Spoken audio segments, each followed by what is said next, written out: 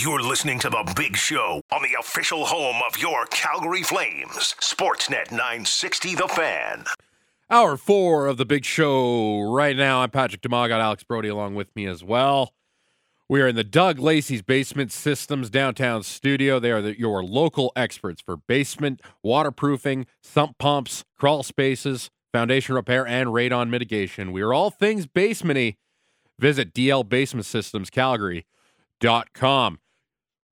Talk about the Flames and how they're really fighting here for the playoffs as we enter the final month of the NHL's regular season. But their baby AHL team, their farm club, the Calgary Wranglers, the Baby Flames, they're a win away from possibly clinching a playoff spot in their first year here in Calgary. We go down the Atlas Pizza and Sports Bar guest hotline, and we are joined by the voice of the Calgary Wranglers. You may also hear her over on City News 660 doing sports. This is, I would love to speak, Sandra Prasina. How are we doing today, Sandra? Hey, Patrick. I'm doing well. Thanks for having me. How are you? Oh, I'm doing lovely. Glad you could join me here finally. We've been chasing for a bit, but you've been busy, but glad we could talk to you. How was the game last night? It was a big 2-1 win. Now the magic number's down to 2. Yeah, and I thought it actually might get done yesterday. We had to watch the out-of-town scoreboard, and we're hoping for a San Jose loss in regulation, but they actually ended up surprising Ontario, beating them. So couldn't get the X yesterday, but the nice thing is that come-from-behind victory last night, taking Calgary to be the first team to 40 wins this season, still leading the American Hockey League. And two really intriguing games, this back-to-back versus Colorado. You think back on Tuesday night in Calgary going out to a 5-0 lead after 40 minutes, and then the next 60 minutes of play, if you include last night's game, Calgary not scoring a goal, Dustin Wolf basically just holding up the fort. He ends up making 39 saves last night, and Calgary scoring 2 goals in the third period to come from behind and win that game. So what I really like about this group is the fact that they're finding ways to win, and it's not just about Matthew Phillips and Connor Zary. It's about this really complete effort, all 4 lines getting involved. The blue liners have been outstanding, particularly Jeremy Poirier. Yes. So a lot to like about this group heading into the postseason. Yeah, we'll go to Jeremy right now, leading scoring defenseman on the team. He's 5th in AHL scoring amongst defensemen in his first year of professional hockey. This guy just keeps. Last time I talked to you, he was starting to find his way. Now it seems like, okay, this guy, we might have a player on our hands here in Jeremy Poirier. Huge. He's just blossoming right before our eyes, and he's taking more of an active role defensively, which I think was one of those things that he needed to work on. And Mitch Love, I think, putting the onus on the young man to say, okay, we know what you can do in the offensive zone, but you have to play a 200-foot game. And you can tell that his stick work is getting better. He's tying up players in the corner better, keeping them wide. So all of those little things, to see him grow like this in his rookie year, it's just been wonderful. And it's funny because he's also a rookie. Yan Kuznetsov is a rookie, and we don't talk about him a lot, but these two players obviously winning championships together in the queue, and they could not be more different, and yet they are the 2 cogs that are really keeping that blue line going because of their respective styles of play. So you got Poirier, run and gun, somebody that quarterbacks your power play, can play a lot of minutes, and has this innate instinctive offensively. He's got that flair. He can skate with the puck. He gains the zone so easily. And then someone like Kuznetsov, who likes to hang out at the blue line, throws the puck in offensively, but is so good defensively. And he has just been one of those unsung heroes on this team. And I think we say it a lot in broadcasting. If you don't notice the blue liner, he's probably doing his job. And that's what Kuznetsov is doing as well. So I want to make sure we highlight his play, too, because it's been very good. For sure. It's also his 21st birthday today, so happy birthday to Yan Kuznetsov. Big guy, the good size, too, 6'4", 209. Left shot. He is under contract to the Calgary Flames as well, the 2020 second-round pick. One of the trades that the Flames made back on deadline day on Friday was essentially an AHL deal. Redeems Zahorna out to Toronto. They bring in, the Wranglers essentially bring in Dryden Hunt, makes his offseason home here in Calgary, so it was an easy move for him, I'm sure. How's he been looking at it in his first few games with the Wranglers? Yeah, so he's spinning on the top line with Matthew Phillips and Ben Jones, and he's fit in really nicely. His first game, he actually put up a pair of points, and although he's been held off the score sheet for the last 2 games, he is noticeable. And I remember when Pat had him on, I don't know if it was the day of the trade. Yeah, it was on the 3rd. He had him on Friday, yeah. Friday, right? Yeah. Sorry, the days are a bit of a mess.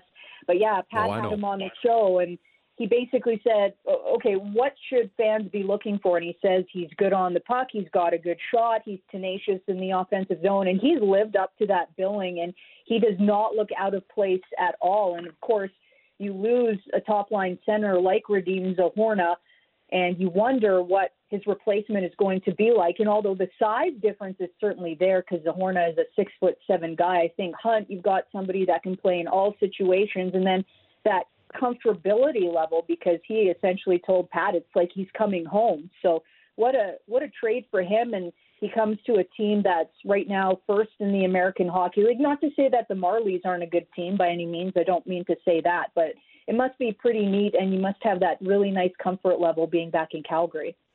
How's the group been? With obviously they have names like Jacob Pelletier's been out with the Wranglers for a while. Walker Dewar's been gone for a bit.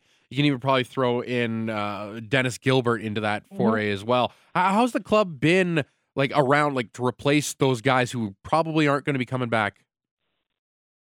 Yeah, which is a bummer, obviously, if you're a fan of the Wranglers. But if you look at the bigger picture, it's so nice that they're having success with the Flames. And that means that the farm team is doing its job, right? Because all 3 of them look prepared and ready for big NHL minutes. And here's Jacob Pelletier playing on the first line, and Walker Dewar doing a bottom 6 role really well. But I think for Mitch Love's crew, there's always been this next man up mentality. And the best example to me was Tuesday when Josh Brooks scored his first goal of the season. Blue liner, I think he's only suited up in about a dozen games right now.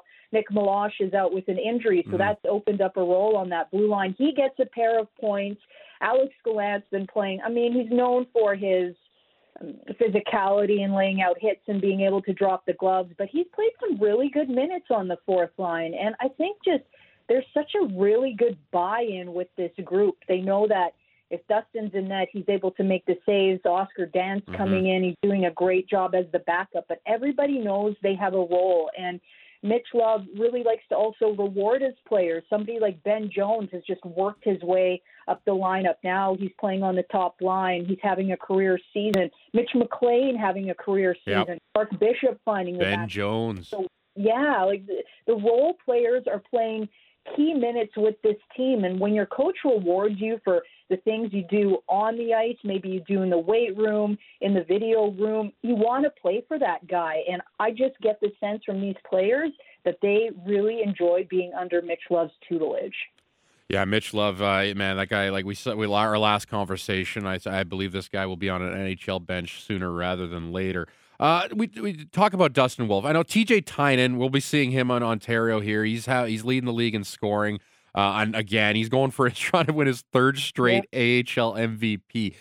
What is the chance Dustin Wolf unseats him? Ironically, Jason LaBarbera was the last goalie to win AHL MVP. Do you think Dustin Wolf could legitimately win an AHL MVP this year? Yes. And we talked about this last night on the broadcast, because you look at everything he did last year, goalie of the year, rookie of the year. You think, okay, what else does this guy have to win? But everything that he does is the first in the AHL this year. First to 30 wins, leading the league in shutouts, in wins. You look at his save percentage, stellar. Goals against average, stellar. And last night, what I loved about last night is the team was struggling to generate anything offensively through 40 minutes. He held down the fort, kept it simple. Top of his crease, making saves, no rebounds. He gave his team the confidence to go and score 2 goals and take the come-from-behind win. So then they give him run support. And it goes both ways.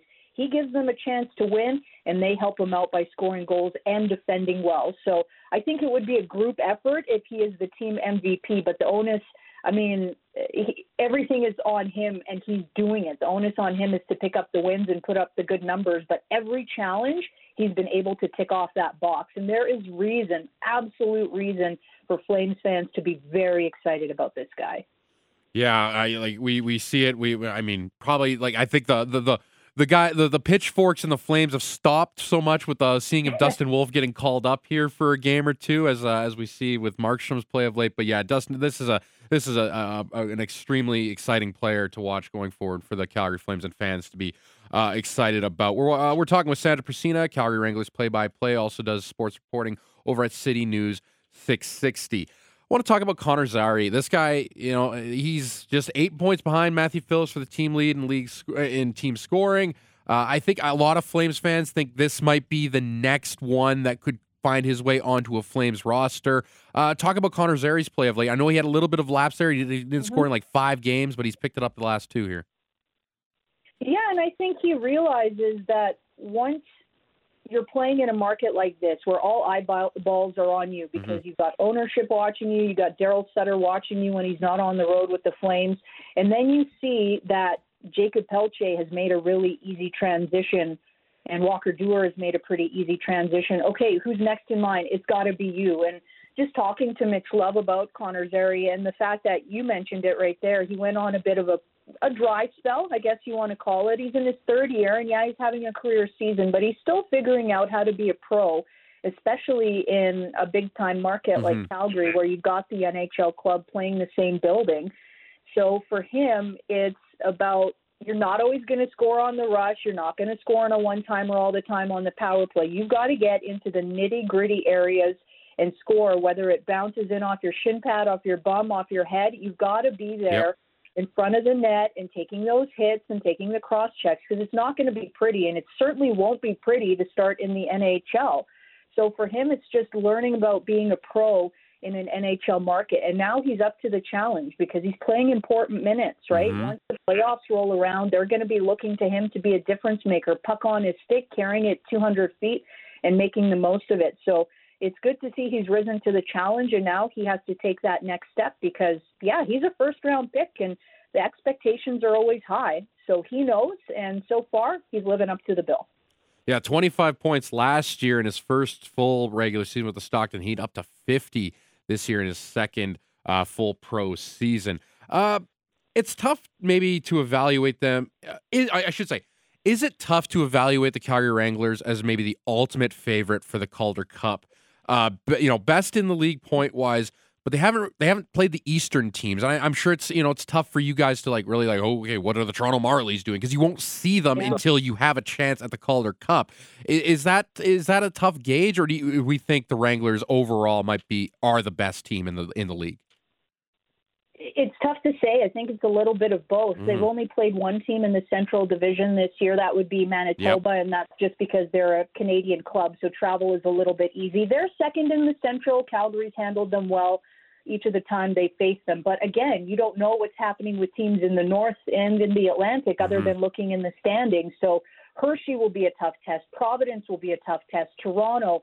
And then it sort of falls down in the North a little bit from there. But I think one thing that you can hang your hat on is say this team is deep. It's playing for each other. I know it's a cliche, but it's super next man up mentality. And when Mitch Love gives the door, somebody's busting it open. You mentioned Ben Jones. Clark Bishop has done it. Mitch McLean has done it. Somebody like Cole Schwint, who got off the schneid last night scoring the game winner, he's playing, even though he's not putting up points. And I know a lot of people are curious about him because he came over in the Huberdeau trade.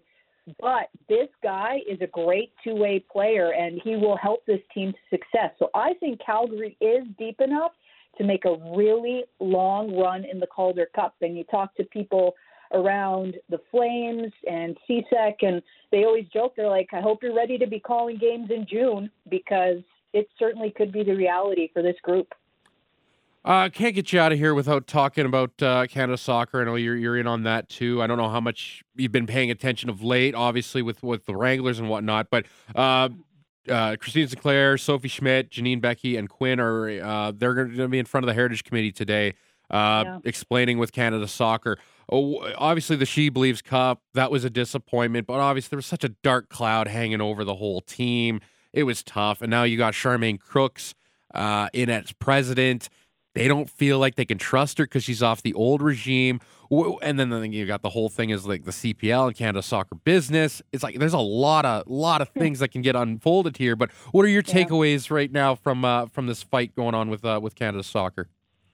Yeah, my message to Canada Soccer is figure it out and figure it out quickly because World Cup is coming up pretty quick for these ladies. Mm-hmm. Imagine this is the last tournament that Christine Sinclair, the best player to ever come out of this country, and that's the taste you're going to leave. What if she decides to hang it up internationally after that? What a black mark that would be on sport in this country. Canada Soccer needs to figure it out and figure it out quickly because they're not only losing the support of soccer players, but of fans, of fans of sport in this country. I mean, I will never take away the achievements of the men and John Herdman, but before the men did what the men did, it was Diana Matheson scoring a bronze medal winning goal 2012 London, which was the most important goal in Canadian soccer history, and basically everything Christine has been able to do as the top international scorer. How dare Canada Soccer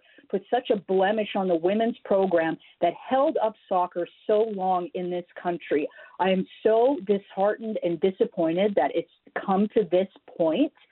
And if they don't figure it out, it's not only going to hurt the women, but it's going to hurt the men as well, because John Herdman has his fingerprints all over both of these programs. He's talked to the female soccer players, like Carmelina Moscato this week named the Canada Soccer Hall of Fame, and she says she owes everything she has to John Herdman. Christine Sinclair says the same thing in her book. If you haven't read it yet, pick it up. It's an awesome read. Yeah. I mean, come on, Canada Soccer, you are losing so much with this battle. Yep. Just do the right thing. That is my absolute message right now. No, you can't say it any better than that. I know you're all over what the women do in Canada Soccer, one of the best at reporting on it as well. Hopefully we get some good things out of this, and because this is such a good thing happening with both the women's and men's programs. We can't let this falter, especially with obviously the women going to the World Cup here in July and August down in Australia and New Zealand. And then we're hosting the dang thing in 3 years. Yeah, exactly. And the world is watching. It would be naive for people not to believe that, especially as a host in 2026. Yes, people were watching in 2015 for the Women's World Cup, but now the stage is even better. Yep. Canada, obviously, the men qualifying for the first one in 36 years had, I guess, an okay performance. But if you're going to host, you better be ready for it. And again, my message, figure it out. Yeah, let's get the noise out. Well, thank you so much, Sandra, for all this. You're killing it with the Wranglers, and not much home games left, but hopefully get a lot of home playoff games for you to call. Yes, and you mentioned it right there. 4 regular season home games to go. It's a 4-game homestand at the end of the month. If people haven't been out to a game, I recommend it. It is just a nice way to spend an evening, and you'll be seeing some of the future of the Flames. For sure. Yes. Okay. Thank you so much, Sandra. We'll talk again soon. Pretty sure probably do a playoff primer for the Wranglers next time. Consider it done, Patrick. Thanks for having me. All the best, bud. Thank you. You as well. There you go. That's Sandra Prasina, the voice of the Calgary Wranglers, and you can hear her over on City News 660 doing the sports as well. Yeah, the Wranglers only have 4 home games left the rest of the way, March 24th, 26th against the San Diego Gulls, and then the 29th and the 31st against the Henderson Silver Knights. But yes, the Calgary Wranglers, the best team point-wise right now in the American Hockey League. And Sandra joined us on the Atlas Pizza Sports Bar Guest Hotline using that same secret recipe since 1975. Dine in at 6060 Memorial Drive Northeast. Takeout or delivery at 403-248-3344. Want to thank our guest, Frank Saravelli from Daily Faceoff, Adnan Virk, Sandra Prasina, and Brandon Parker from Flames TV all joined us down the Atlas Pizza and Sports Bar Guest Hotline. The Merrick Show is next. We'll kick things off with Elliot Friedman. And then at 10:30, Anthony Stewart. At 11 o'clock, Andrew Raycroft, former Boston Bruins goaltender and analyst over at Nesson. And then at 11:35, Calgarian and current Islanders TV analyst Thomas Hickey will join the program. That's next. Hope you enjoyed today. We'll be back at you tomorrow here on Sportsnet 960 The Fan.